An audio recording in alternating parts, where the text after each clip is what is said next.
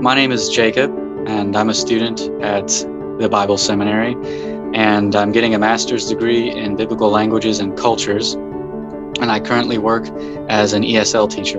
So I've been an avid Bible reader for many, many years and a believer, but I think the most impactful thing that the seminary has done for me is just the growth.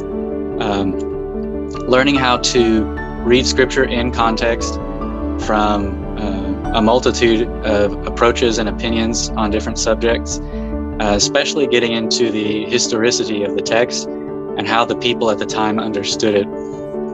And for me, getting a degree in the languages and cultures was just eye-opening.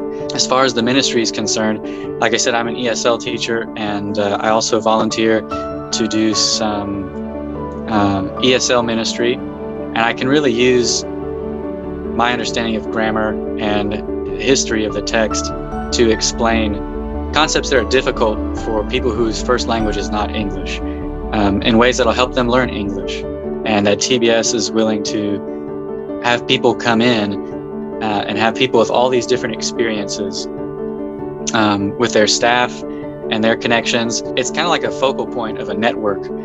And when you go there, you will learn about not just things in the courses, but you'll get connected to other groups, other organizations that you may not have heard of before that can really impact your faith, I think. As believers, giving is part of what we're supposed to do, so I would appeal to that first.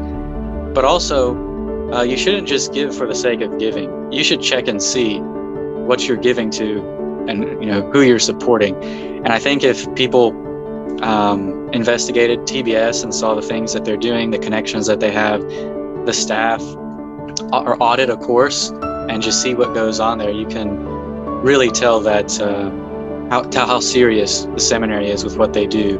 And I think anyone who's a believer can appreciate that and may want to support that. Thank you for supporting the Bible Seminary on Giving Tuesday.